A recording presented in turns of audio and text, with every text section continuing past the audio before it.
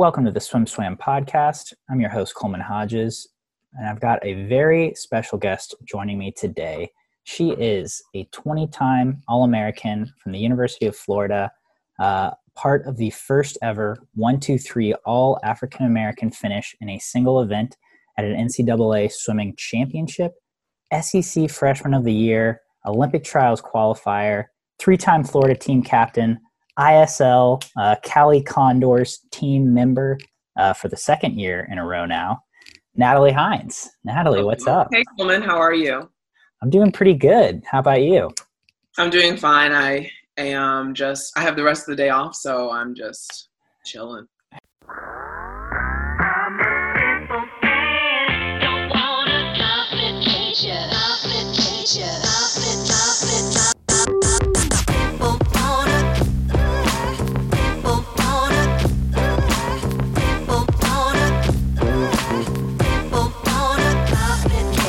Yeah, so let's start with the big news today. ISL just, did their whole big spiel. Everyone knows about everything now.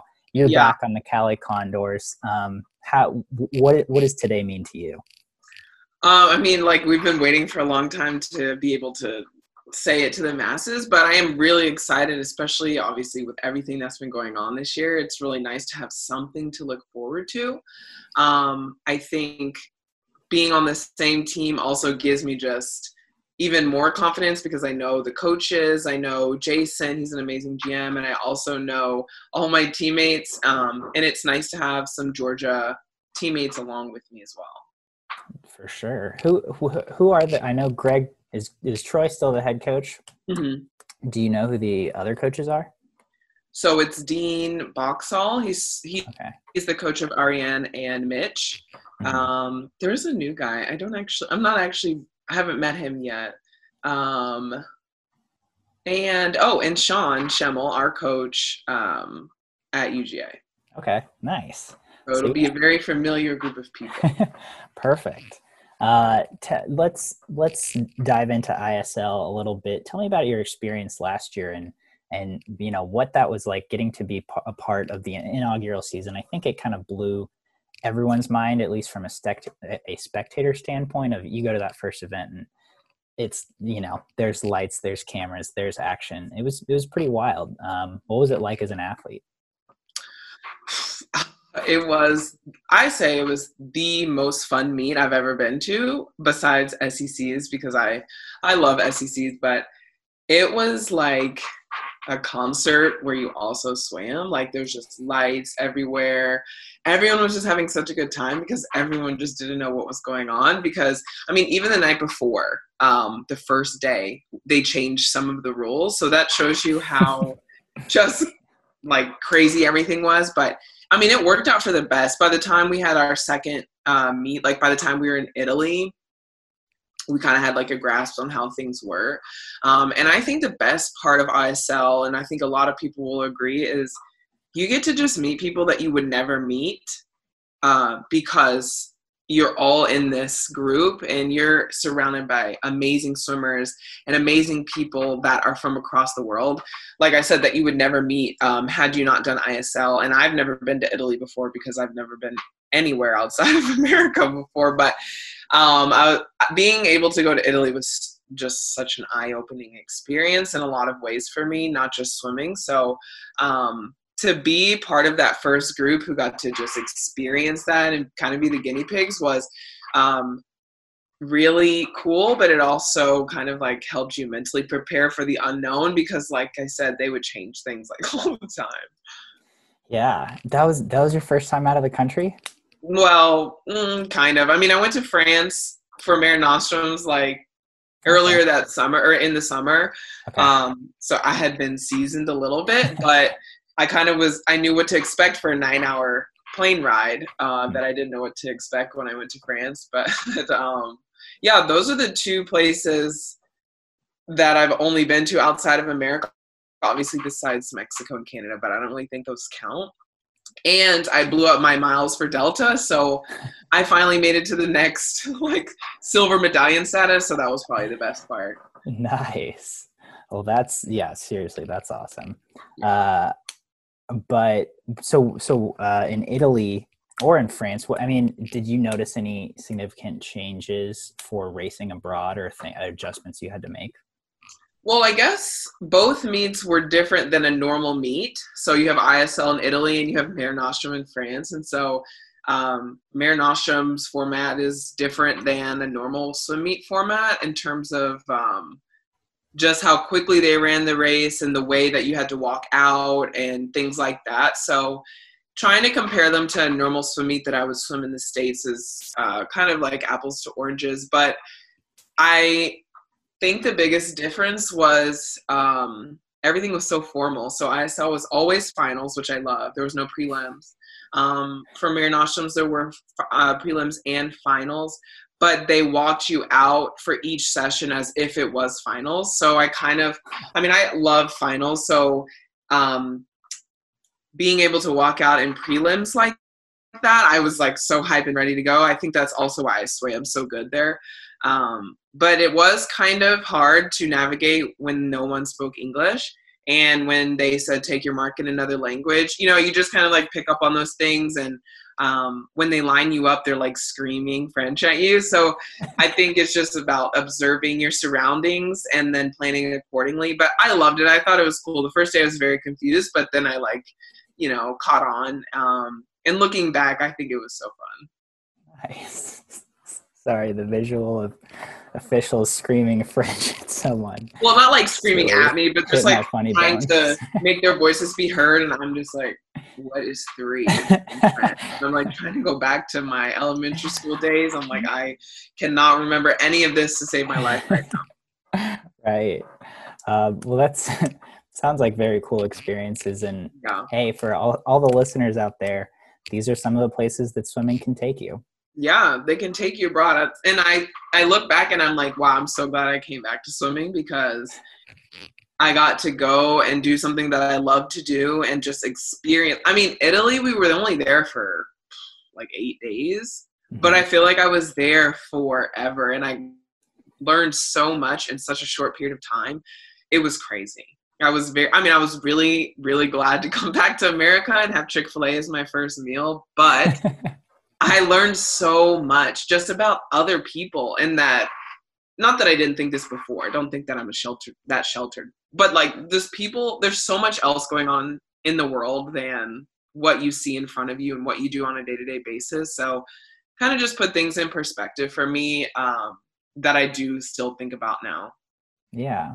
I think I remember my first time out of the country and it was, I don't know if culture shock is the right word, but it's just very eye-opening. Yeah. Like you said, word. you get a lot of perspective on what other people are doing around the world. I went on I was on the next leg of the ISL matches. So I spent that week in Budapest. Oh, you're with Group B.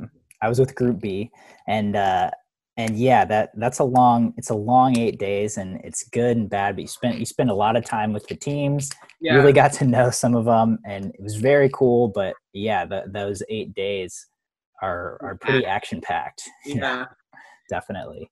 So you mentioned you're grateful that you came back to the sport and we're going to get to that in a little bit. But you've been in swimming for so long now. Let's take it all the way back. Tell me about your swimming roots. How'd you get into the sport? So if we want to think way back, no, I'm just kidding. But I started swimming when I was 4. I think that was when I was on my first team.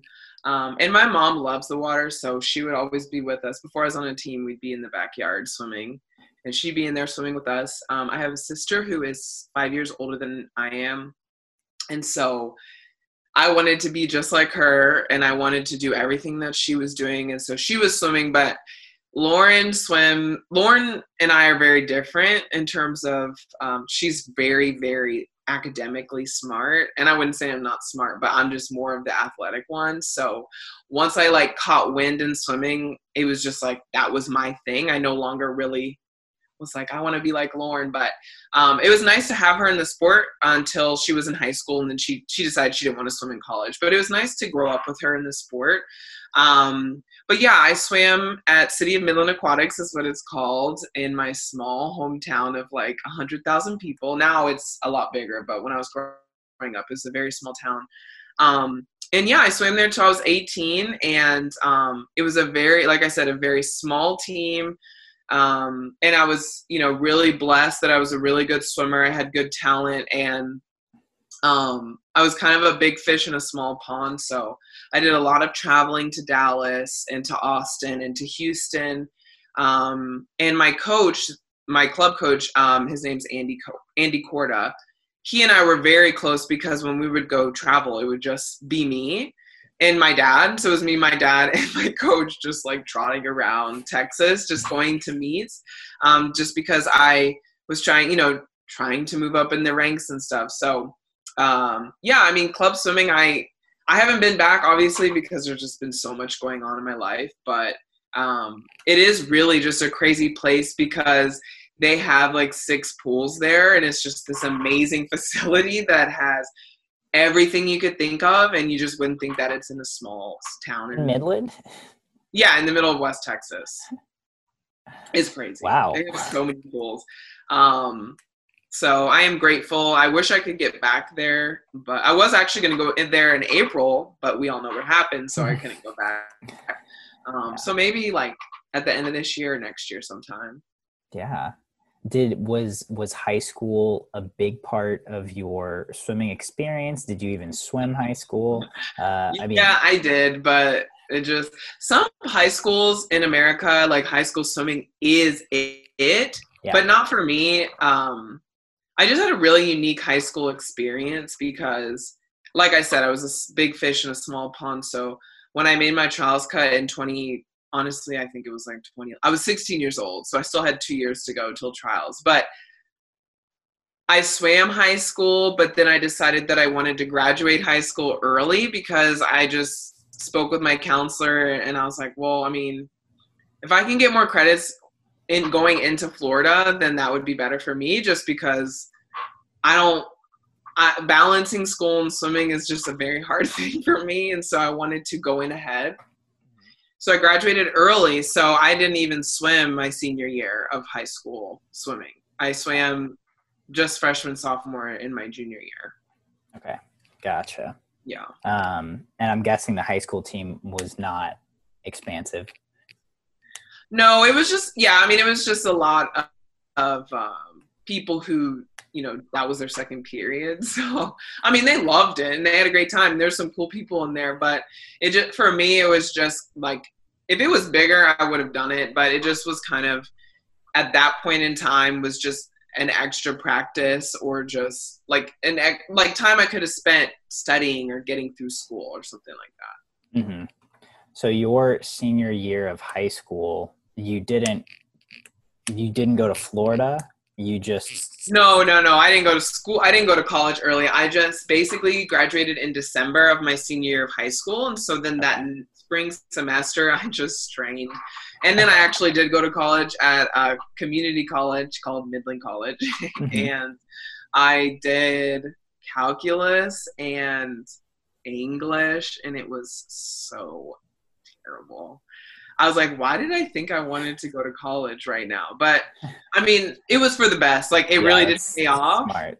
Yeah, it paid off, but it kind of forced me to grow up a little bit, and like, I kind of got to see what college was like. So that part was really good. But yeah, when I went to graduate, I was like, I don't know who any of these people are, because I had been out of school for like 6 months, like out of high school. So when I came to walk for graduation, everybody was like, where have you been? I was like, yeah, I couldn't tell you. It was kind of awkward, to be honest. Wow. I mean, anyone who has gone through a freshman year of college knows that English and math are like the 2 most gen ed, basic, boring classes you can take. And to get him out of the way at a community college sounds like a great decision. Yeah, I mean, it also was because my mom was a professor at the time at Midland College, and so like, as you know, a community college is small, so her office happened to be like across the hall from my calculus classroom, so I couldn't be late. She and the professor I had, they were like real tight. And I'm not good at math. Like, I am horrible at math. I had a tutor all throughout college, and I obviously was struggling, and I just like couldn't, there was no leeway for me because she literally was right across the hall. So I couldn't go anywhere, or she knew everything that was going on. So that also really helped me in just like focusing and like trying to get through this class. But it was all for the better. That's what I tell myself. That seems, yeah, overall positive, but yeah, at the time it sounds like a lot. Yeah. Did you just like not keep up with your high school friends for that 6-month period? No, to be honest, I'm like a lone wolf. I mean, I'm very social, bold, very outgoing, but I'll tell you this, like, you know, those 4 minutes in between classes that you switch where you can go talk to your friends? Yeah. I did not belong to one single group. There wasn't like a group that I went to go find in between classes. I kind of just like ping-ponged around and went to class. But I mean, I was like really well known because I was a good swimmer and in a very unique position. But no, I mean, I have one friend from high school who's like my best friend who I keep up with, obviously, but that's it. Okay. And I think I get it from my dad. He's a lone wolf as well. So I have that tendency to do that. But yeah, I didn't keep up with, with anyone. Just because swimming was so big for me at that time, I was like, forget everybody. Yeah. It was fine though. And I totally relate to well, I didn't have it, but I think a lot of swimmers can relate to the tunnel vision of swimming, especially when you are that age and it just kind of does become your identity and you want to do it all the time. And, you know, I wasn't academically inclined either. So it was like, dude, I'd much rather swim than like school. I'm waiting for the bell to ring so I can leave. Exactly. So you say you're a lone wolf, but you were a 3-time captain at the University of Florida. You were leading the team for like more years than many swimmers swim on a team. What you get to Florida after your high school experience, and what was it like stepping on campus that first season once you get to Gainesville? Hard, very hard. It was like some of the hardest workouts of my whole entire life, and I wanted to go home so bad. And my mom was like, why would you come home? And I was like, Mom, that's not what you're supposed to say to me right now. I'm struggling. But I mean, every day was something new that was challenging for me. And like I said, being a big fish in a small pond, I didn't think I had it figured all out, but I definitely didn't know there was that much more out there. I mean, I had no aerobic base. I realized I was operating off of pure talent and technique. And even the technique that I had was even improved more when I went to Florida. So it was a lot of mental challenges for me. Like, I was last at everything. I mean, everything. I was last. And my dad told me when I went to college, he goes, Nat, do not be the caboose. You can be second to caboose, but try not to be the last person. And boy, did I fail. Like the first 2 months. I'm just like not a dryland person. We had stadiums, we were running, you know, like all of the stuff that every team does at the beginning of the season.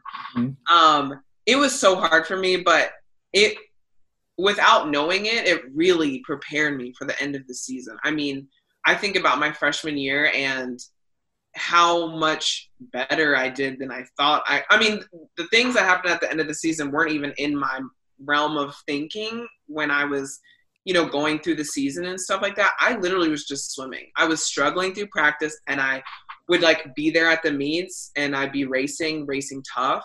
And I remember in October we were racing UGA, which is like crazy now that I think about it because I'm here now, and I was going best times in the middle of October because it just was so much stuff that I hadn't done and so much hard training that it just improved me just like that. And so, it was really hard. I learned a lot of things that I think I pull from now.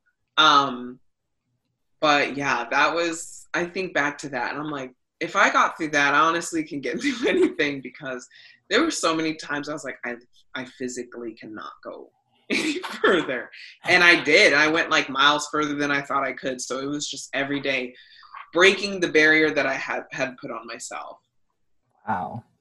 Sorry if I'm laughing so much. You just No, I'll laugh really... with you, because I could tell you some crazy stories where I'm like lost on a run because I'm so far behind, or running in the middle of a rainstorm and I have no idea where I'm running to. So it's just like some crazy stuff, but they all do have a lesson to be learned, for sure. Do you, you talked about how much of a lone wolf you were in high school. Do you feel like you got some community on that college team? I mean, you just said, like, oh, I was the caboose, I was last. I got lost running by myself. Like, but did like your fellow freshmen, were they kind of struggling with you? Were you able to relate and kind of get that help and support from your teammates? Oh yeah, of course. Like, some freshmen were just like so good at dry land, but everybody struggled in something. So there was always someone to help, or always someone to help me or help you in an instance. But yeah, I mean, we were really close freshman year. All the freshmen that came, there was a big group of us. It was something crazy, like 15 of us or something like that. So, and we were all very close. Mm-hmm. So that helped a lot. I think in terms of being a lone wolf, I can be extroverted when I need to. But as I've gotten older, I've learned that I am somewhat of an introvert when I need to replenish my social juices, I guess is the only way I know how to describe it. But yeah, me in college, even though I struggled physically with the workouts and stuff, I mean, I'm always outspoken. I always love to meet new people, not necessarily like, I mean, yeah, I'm alone. I could be considered a lone wolf, but I love meeting new people and hearing what they have to say about certain things, just like new perspectives on the same thing that you've thought about. So I think that helped me in the long run, because Troy would have captains and then he would have class captains. And so obviously a freshman cannot be the captain of the team. So he would have freshman captains. Mm-hmm. And so we got to basically practice. And so it was a voting system. So I got voted freshman captain. So that year I was exposed to like what all the other captains did and what meetings they were having, and they came with free food. So I was really excited about that. So we would meet and basically we would go through everything you would go through if you were a captain as a freshman. So that also helped prepare me for the next year when I would become the regular team captain. But yeah, I learned so much in those roles. Like, I think that's also why I learned that I need to have my own time, because it's a lot to like worry about everyone and make sure everyone's on point, and then to also make sure you also are on point. So yeah, freshman year, I can't tell you how much I learned. Like, I didn't keep a journal. I mean, I like took pictures, which I guess is a form of a journal, but I wish I would have written down like what happened during the day and looked back and been like, wow, I can't believe I got through all that. It sounds book worthy. Yeah. If I can remember it all. Yeah. Wow. So you were a 4-year captain. That's basically it. Yeah, pretty much. You strapped the Florida team to your back from the day you got on campus. So, so sophomore year, you were voted a regular team captain, and you had mentioned earlier that you learned a lot through that experience. Yeah. If you can take me through that, what was good about that, what was challenging about that, and what did you come away with from leading the team as a sophomore? So being a captain was, I mean, to be honest, when I was voted captain, I was very skeptical, because who's going to listen to a sophomore, to be honest with you? Because I know I wouldn't if I was a senior. And so it was kind of an eye-opener for me that I need to get to know, not that I didn't already know the seniors and the juniors, but I need to like put myself out there, I guess, and just show that like, hey, if you need me, like, I'm here for you. I also learned I know we're talking about sophomore year, but that kind of started then, but it came to head in my junior years. I learned how to delegate. Mm-hmm. So I'm a very territorial person with anything. And so when it comes to being a captain, like, to me, I'm like, I need to protect that because I earned it. So I need to be the one who does this, this, this, and this, when that's not necessarily how a leader or a captain should, run the team. So I learned a lot about like what my duties actually are. And so I learned to trust my teammates and be able to delegate things that they're good at that I'm not necessarily good at. Like, for instance, the quieter people who are more in tune with people's feelings, like they wanted to do stuff for people's birthdays. I can't remember everybody's birthday, so like that's something that they could do to make each teammate feel like it's their day, and so that really does a lot for your confidence, So that's just an example, but yeah, I learned a lot about that. I also learned a lot about what's the word I'm looking for, like I guess diffusing certain situations, being able to work through disagreements. Between you and a coach, between two teammates, between you and a teammate. Also discipline. Like, it's really not easy as a sophomore to discipline a senior. Like, that is really, really uncomfortable. And so I had to learn how to have the confidence to like back up what I say, which wasn't not always easy. But I learned that it's not about the person, it's about the team. And so I also learned not to take things personal. So those are a couple of the things that I learned that I think helped me become a better person and helped me become more confident in what I think and what I say. Because I hear a lot of times, which I really love to hear, like people are like, wow, you're so confident in how you speak. And honestly, I think it's because of college, because I had to be, or else people call your bluff in no time at all. So those are just a couple of the things that I've learned that I think really have helped me be the person that I am now. Yeah. I mean, it sounds like a really great experience, and it sounds like you learned a lot. Look, you said when that first happened your sophomore year, you were skeptical. Looking back now, what would you say, or maybe what did you think your teammates saw in you that led them to vote you as a team captain? Probably confidence. I would say that I'm very just like bold in my actions. Like, I'm never really unsure of what I'm doing. I like to do trial and error instead of hesitation, if that makes sense. Yeah. So a lot of what I did was just, I would do it, see how it worked. And if it didn't work, then I would try something else. And so I think also I'm really funny and people love funny people. So I also think I lighten the mood, and I think that helps for, 18 to 22-year-old women who are literally going through life-changing years of their life. I think if they can laugh and have a great time in the midst of social, swimming, pressure, school, all that stuff, it's really important to just like let loose. And I always was like goofing off at something, whether it be in the locker room or like doing invitations on deck or something like that. Like, I always was just funny or like doing something. So I think they really appreciated that too. And I'm trying to think what possibly else. I certainly appreciate it. Oh, thank you. I think I think they also just appreciated that it's important to learn about people. And I learned this growing up. I know this is like so terrible to say, but I used to not even want to like be around people who were shy, who like didn't want to be with the crowd or anything. And it used to just boggle my mind, like, how are you shy?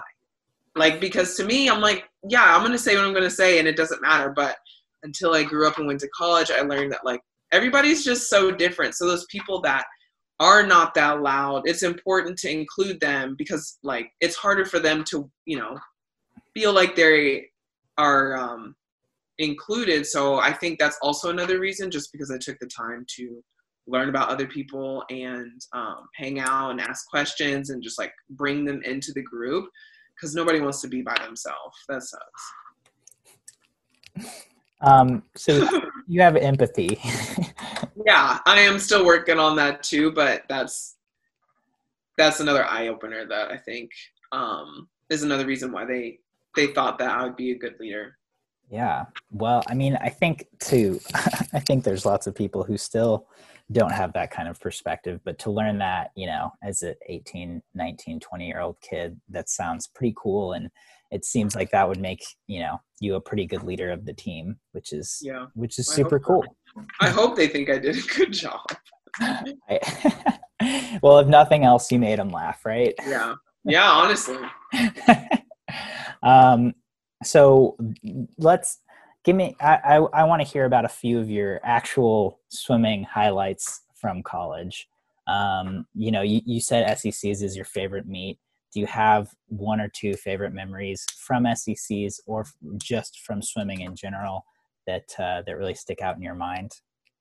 Yeah. So I don't really have like a one favorite, but the first one that comes to mind is my freshman year, 100 fly when I won, just because I think it was just a good situation. Like, it was in Texas.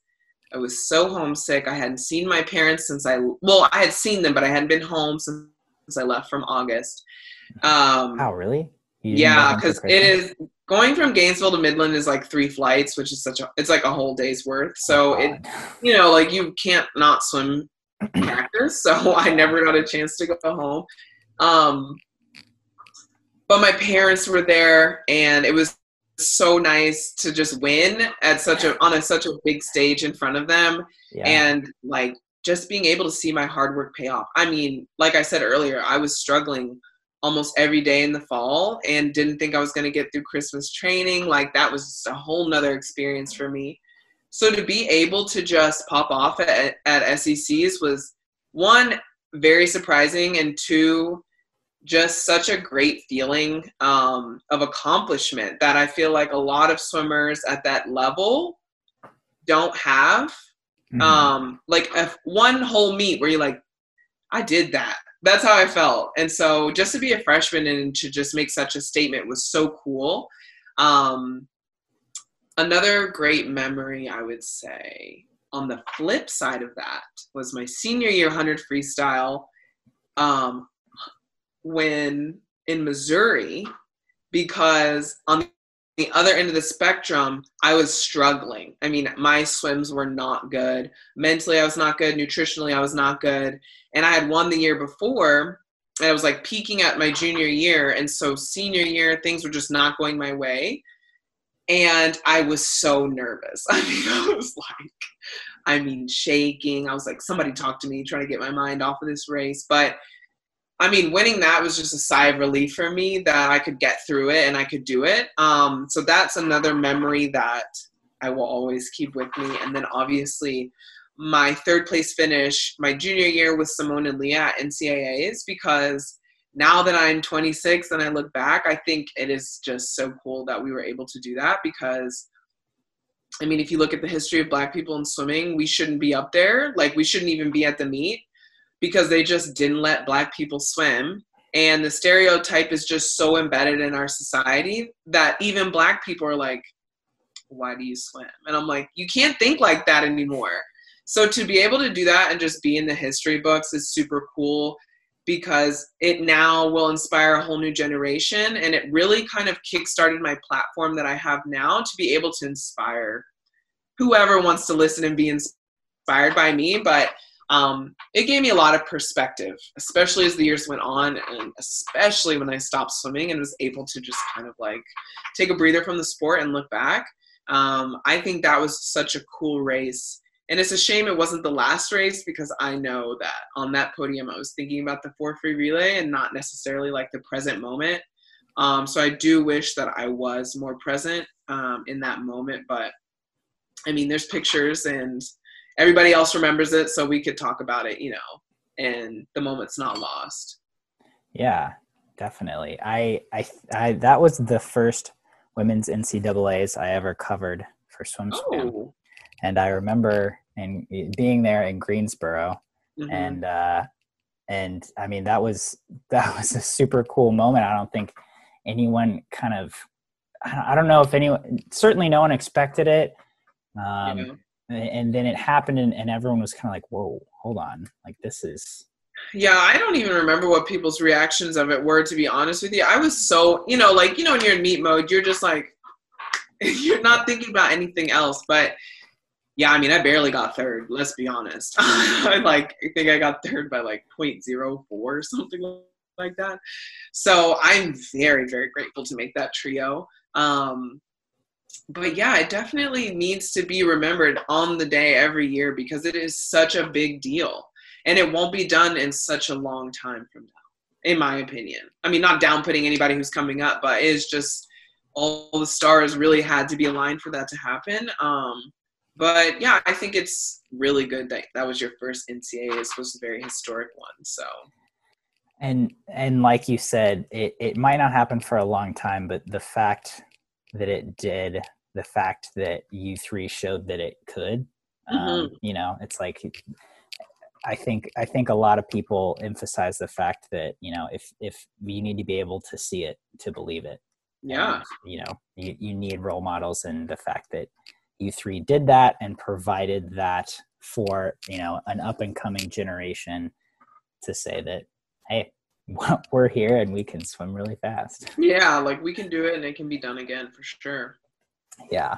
I would like to go back to your 100 free your senior year, because you said that it was like a sigh of relief to finish that 100 free race, but you won it, right? Yeah. You're like super nervous. You're worried. You're not in a good place.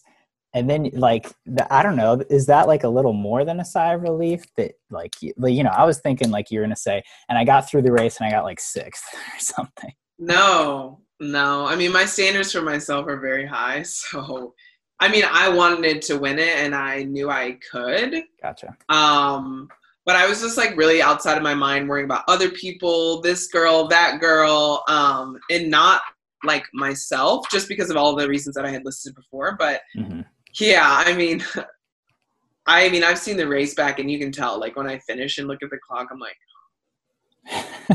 mercy. I'm like, I was so tired.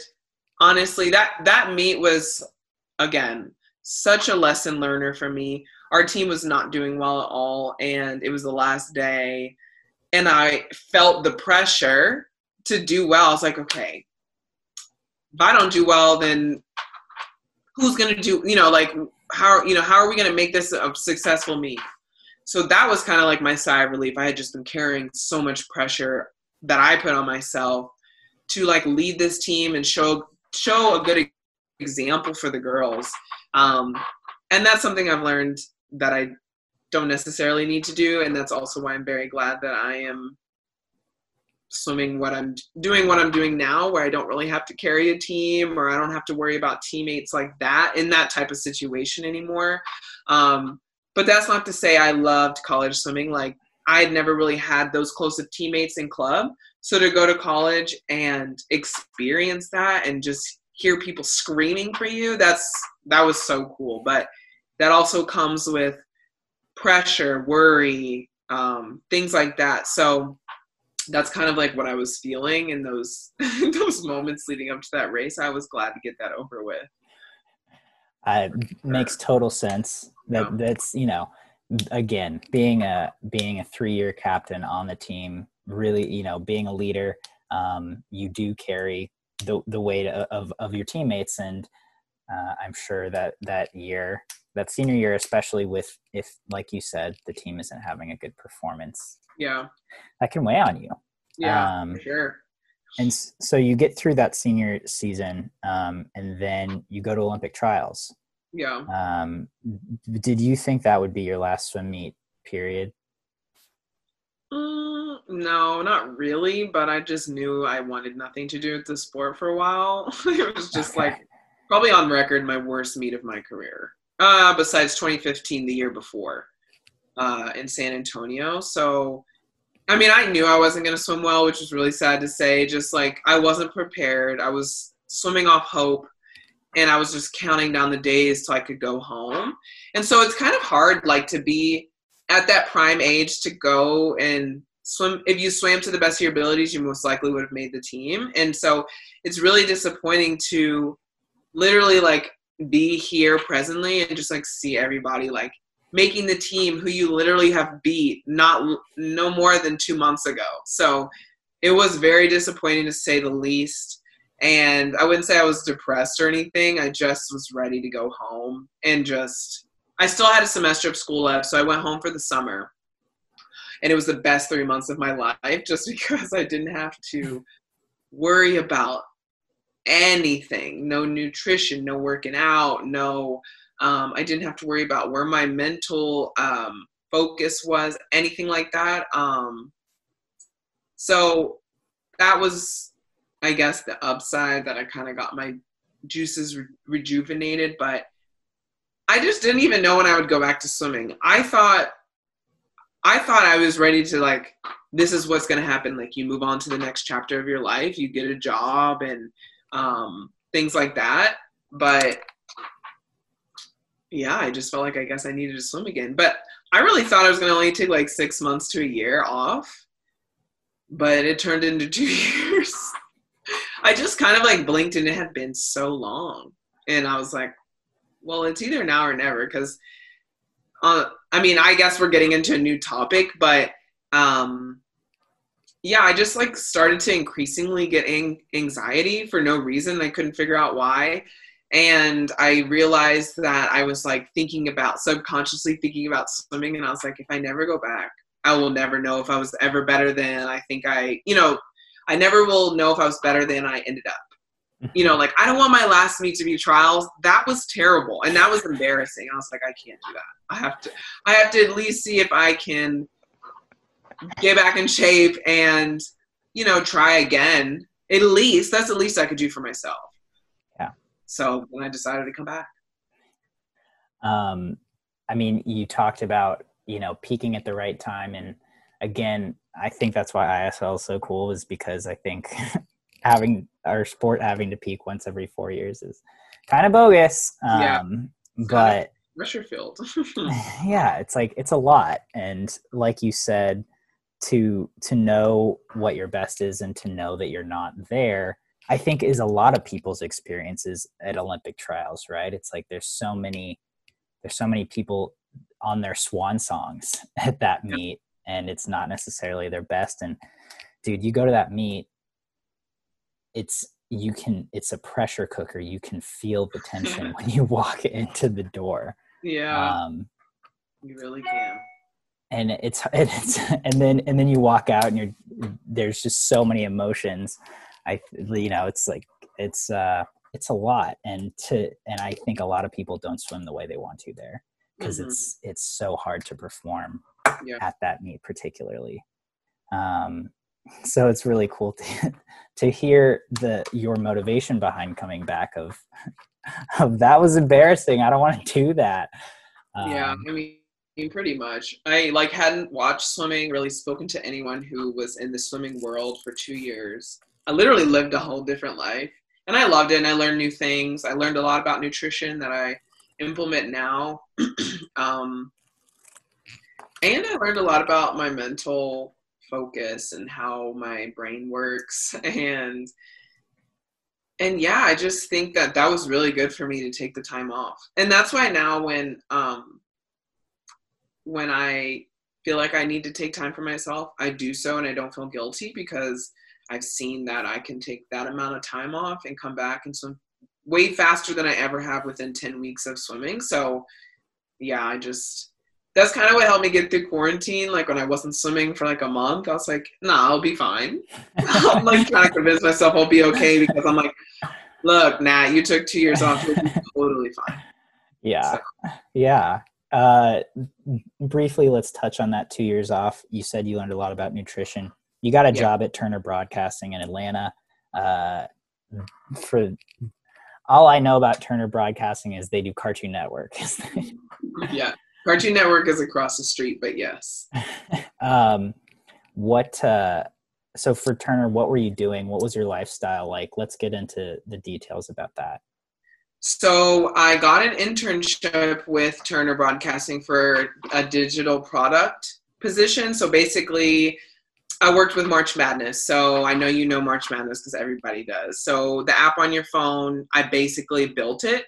I didn't build it, but I oversaw the developers who built it. So I came up with the features and like how the app flows and works, and then someone else built it.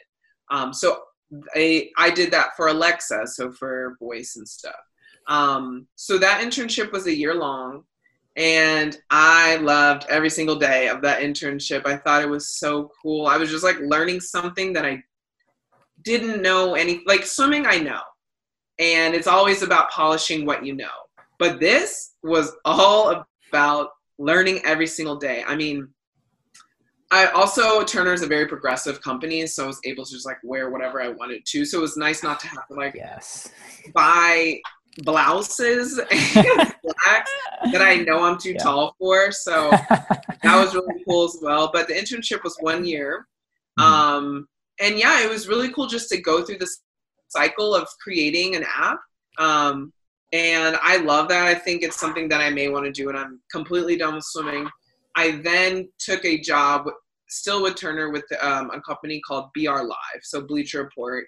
Some people know, some people don't. But I know Bleacher basically Report. like a West Coast CNN. I would, if you really don't know anything, that's what I would compare it to. But it's news.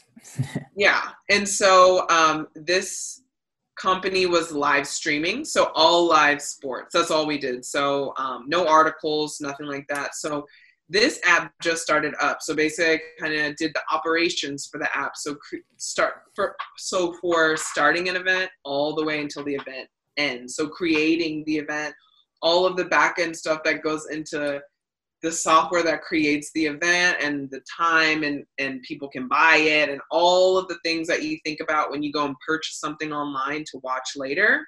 That's kind of what I did. Didn't like that so much, but I learned a lot of stuff from that too. And I worked out a lot. That's something that I also did a lot. I worked out in the morning. I went to work. I came back and I worked out again just because I had extra time. And I really was just like into working out at that point. So that was kind of my life. I also coached too. And I've learned that I do not like coaching. I'm not a coach. I think I was a good coach, but that's the stuff I don't have empathy for, I guess. I love doing which is really crazy because I love doing clinics. I love helping kids. But all of the extra stuff that goes along with coaching, I just don't like that. But I mean, you find out what you like and what you don't like. And I definitely did that over those past 2 years. But yeah, my lifestyle was so much different. And I think about that. I'm like, did that actually happen? Because I'm like back in my routine where I'm swimming and I'm doing doubles and weights. And yeah, I just think back. I'm like, was that a dream? Did that actually happen? It was really cool though. And so I met some cool people and like, yeah, finally meeting people that don't have anything to do with sports. They just enjoy it enough to work with sports is so cool. Like hearing about what other people, like people went to college and they just went to college. That's pretty cool. And they're like, wow, you swam. Like, what's that like? And I'm just like, it was fine. Too much to sit here and tell you over lunch, but it was fine. Yeah. Interesting. I mean, yeah. So you lived, the I think what a lot of college kids refer to is like the adult life. You just went out there and did it. Yeah, I went to work. I went to happy hours for the first time. I was able to very adult. Learn what it's like to pay for your own bills, and that was such a wake up call. And just that's nice. Learning real life things. Yeah. I'm glad I did it though. I mean, like you have to learn how to like manage your money every 2 weeks. And it's like something that I was really bad at, but yeah, it's just like the life of a college athlete does not really prepare you for when you get spat out into the real world. I used to tell my mom when I was struggling, when I first moved to Atlanta, because I got the position on a Wednesday or something, and I needed to move and start it on a Monday. So I like threw my bags in my car and stayed in an Airbnb for a week until I found an apartment. And I was just so confused and so upset because I was like, Mom, I feel like somebody just spout me out in the middle of prime time at New York Square and gave me no directions on how to get home. I just felt like there was so much going on and I did not know what to do. I didn't know anybody. But I mean, you learn, you meet friends, you end up fine. So it was all good. I was just being dramatic as usual. I think a lot of people go through that. It's good for you. Certainly swimmers, and yeah, it's good for you. It's awesome to hear that you made it out okay. Yeah. And then you're like, no, I'm good. I'm going back to swimming. Yeah, I learned that corporate America had its ups and it had its downs. I definitely would love to be a digital product manager if the opportunity came my way. But I think I may maybe like a smaller business or something, maybe not corporate America, because there are pros and there are cons. Just being able to see that also really helped prepare me and help me put things in perspective too. And now when I'm on my Roku or if I'm on my app on an app on my phone and I can see an issue, I'm like, well, that company may need to fix this, this, and this. So it's kind of cool that I can like understand how apps work and not just use them and get mad when they don't work. I mean, not that I can fix it or anything, but like at least I know what the problem is. So I'll wait for them to fix it. Yeah, I mean that seems like exceedingly applicable knowledge. Did you study anything in that field in college? Cool. I studied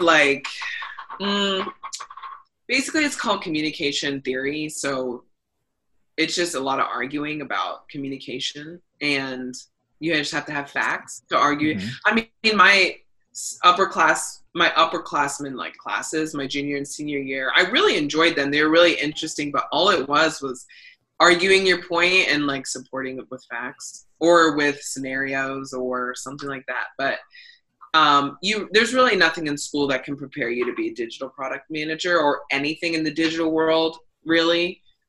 It's kind of like I said, I learned every day. You learn something from trial and error, and you learn different softwares, and then you kind of just like put them together. And I think that was the coolest thing, is like opening up an app and being able to look at it and see it run and what it's spitting out and like understand what is actually going on. Like I could geek out about that all day, but that's just my interests. But that sounds pretty cool. Now yeah. I'm interested, but I don't have a year to. Well, I guess I could, but yeah, you did. If you started in March, you'd be well versed by now. Seriously, I was a comm major, okay. And so kind of similar. Yeah, it's a very broad major for sure. And I think that's what I liked about it, is that you can go in a lot of different directions as you did. Yeah. All right. So I've chatted your ear off. I think we've been here on almost an hour. But let's get to the present. Couple questions. First of all, how are you feeling in the water right now, especially with season 2 of ISL coming up? You've got, a month plus in Budapest on the horizon. How are you feeling in the pool?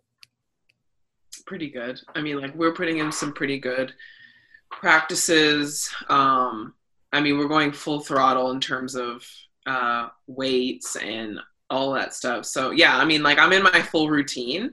So I would say we're really still kind of putting in the work for a baseline. And then with all that racing, I'm really excited because I haven't raced in so long. I think that's going to be the last piece of the puzzle in my training, is just getting up and racing. Because there's so many teams that are in the water. There's a lot that aren't. We're fortunate enough to be in the water and have options, which is really nice. So it's nice to be able to carry out our regular schedule. So I do feel really good. I feel very confident that we'll swim pretty fast. Awesome. Good to hear. You recently launched your own website, nataliehinds.com. If you want to check out Natalie Hinds, see what she's all about, get some sweet merch. I'm currently waiting on my mustard crop. You said those are going to ship soon, so no worries. Check it out, nataliehinds.com. Give me the rundown on this website and what you're hoping to accomplish with it. Yeah, so I didn't really know I needed a website, but I got talked into it and now I'm all for it. Basically, it's good to, if you want to know more about somebody, it's good to hear it from them and not from Google or whoever's on Wikipedia at the time. So I think it also just helps with being personable and being able to show people that you are an actual person. You're not just a swimmer people see at meets. Like, there are things that go on behind the scenes. There's more dimensions to you as a person. So that's kind of what the website is all about. I really want people to feel like they can go to it and leave the website and be like, wow, I really like what she's about. I really like her interests and what she wants to do with the sport. And so that's just kind of the idea around the site. Now, it may change, like in terms of, like with the shirts, for example, like mustard is my favorite color. So I was like, well, we have to have a mustard crop. If you want to support me, you got to support me with a mustard crop top, but I also will have black and white if you really want to. But it's just like, it's just like trying to put my personal touch on things just so people can get to know me better, especially leading up again to trials and things like that, big stage type of things. Yeah, definitely. And I think, with this website, with the stuff I've seen on your social media, it seems like you are kind of ramping up your voice and what impact you want to have in our sport, in our community. You are a Black woman in a predominantly white sport, and it's become, you've certainly, in this time of social justice reform in our country, it seems like you've really tried to make your voice heard, for the better and for positive. I know, I forget which one of your platforms it was, but you did make Black Lives Matter pins available for ordering. Is that correct?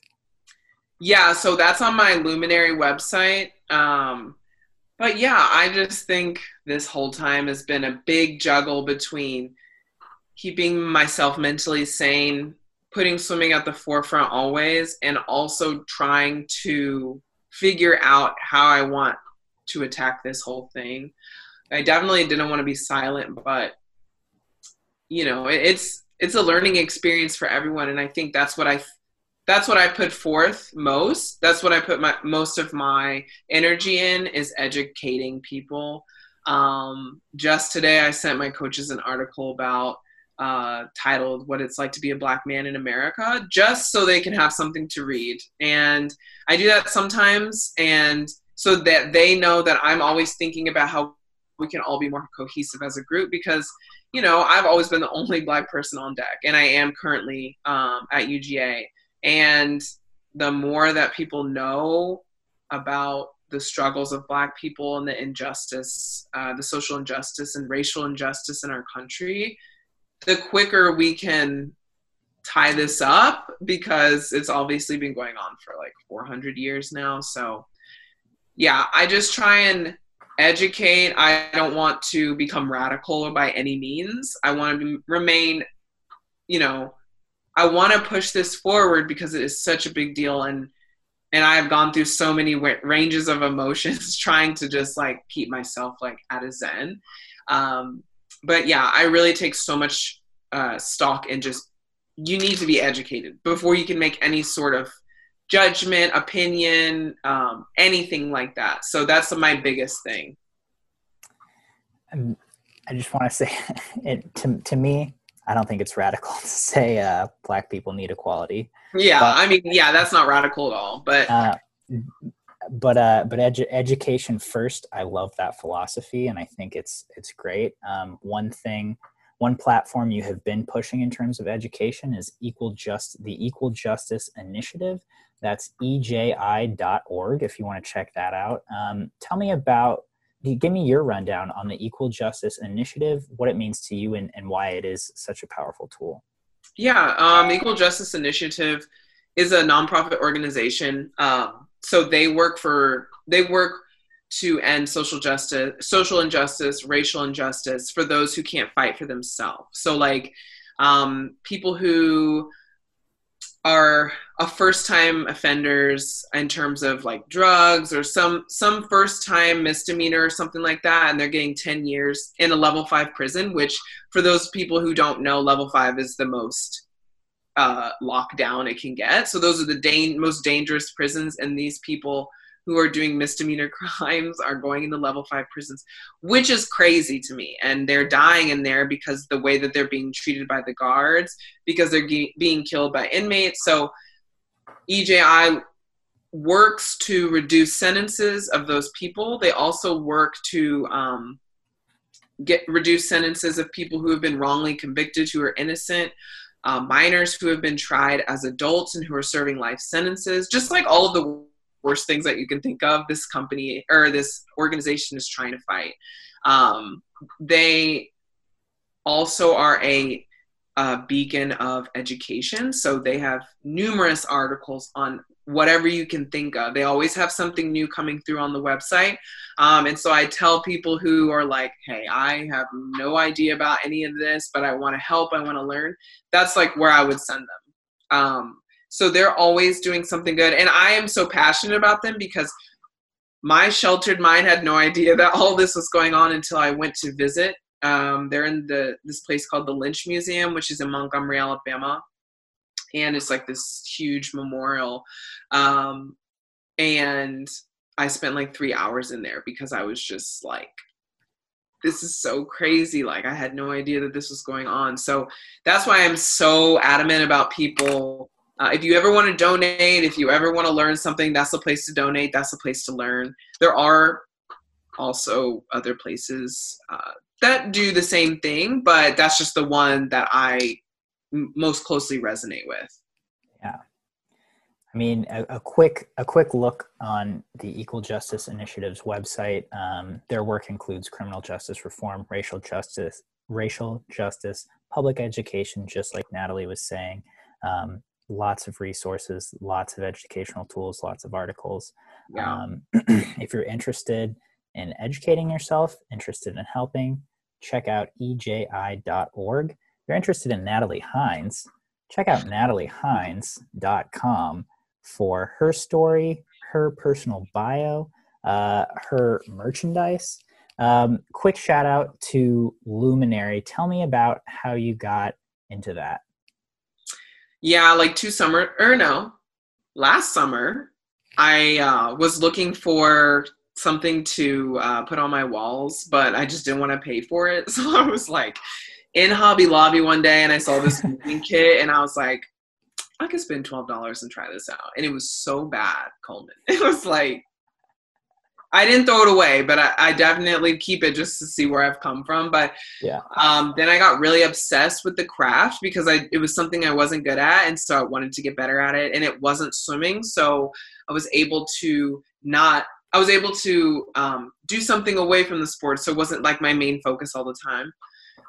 So I made a couple pieces and then time passed and then we went into quarantine and I was like, well, let me pick it up again. Cause as you know, swimming is like all time consuming. So I didn't have a chance to do it.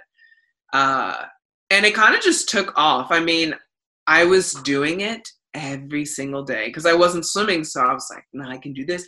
And every piece that I finished, I was like, okay, I'm going to change this. So then it kind of just blew up. And then I only launched the website in August. So it's kind of gone really quick.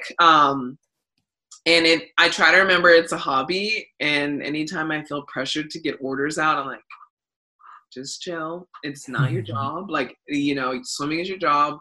This is supposed to be relaxing for you, which it is. But yeah, that's kind of how it started and where it's kind of blown up to right now.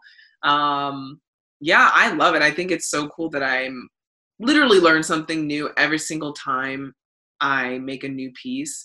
And I've also expanded to I'm able to help the Black Lives Matter cause with Luminary, and I was able to make some tapestries and sell those and donate all the money to EJI. So those are things that like give me so much joy. And I'm glad that people can have some of my work because I can't travel. So I'm glad that like my pieces can travel like all over America. So that's kind of just where I'm at with it now. And now that I'm going to Budapest for 7 weeks, I'll have to shut my operation down, but I'll be back, which I'm kind of sad about. I'm like, God, could I bring some yarn and weave on the plane? I'm like, no, you can't. That's just too much to keep track of. So I'll have to just shut it down. I was going to say, can you not? Is that, but. Don't want to have to look. No, I just don't want to have to look after, because once I finish a piece, my brain starts working on the next piece. And so it wouldn't be cool for me to just be in Budapest with all the supplies and like, yeah, it's just too much. Your roommate comes in and there's just yarn hanging from the walls. Yeah, it's too much to explain. And it is something that's really cool because it's mine. It's unique to me. And it's a hobby that not necessarily writing or cooking or anything like that. Like I can literally just sit in silence and weave, and I can work out problems or things that I have been thinking about earlier. Like I can just think about those things and work through it while I weave. So it is kind of like my therapy. So I'll have to figure something out when I go to Budapest. Well, you've got 3 weeks. Yeah, I'll figure it out. Cool. Natalie, I don't want to keep you too much longer. Do you have any parting thoughts before we sign out? Other than I'm just looking forward to ISL, I'm looking forward to racing. And I just think it's really important. I know this has kind of helped me, but like with everything going on, there really seems like there's no end in sight, especially after Labor Day, and beaches are packed and you're like, oh my God, this is never going to end. But, some days are better than others, but I do think that waking up, having a task, and executing on that task and just doing it task by task is really going to help on those days that are harder than others, when you don't see that there's an end in sight. And so that really helps me. And I also try and take 5 minutes every day that I wake up to meditate and be still and like calm. I use the Calm app, actually. I really love it. I think that also may help some people who are just like, oh my God, this is never going to end. Because I feel like that some days, more days than others. And so those two things really help me out. So hopefully that helps somebody else out too. Well, Natalie, thank you so much for your time today, coming to talk to me. Thank you for having me. Absolutely. Hopefully we'll talk soon, and good luck in Budapest. Thank you. I appreciate it.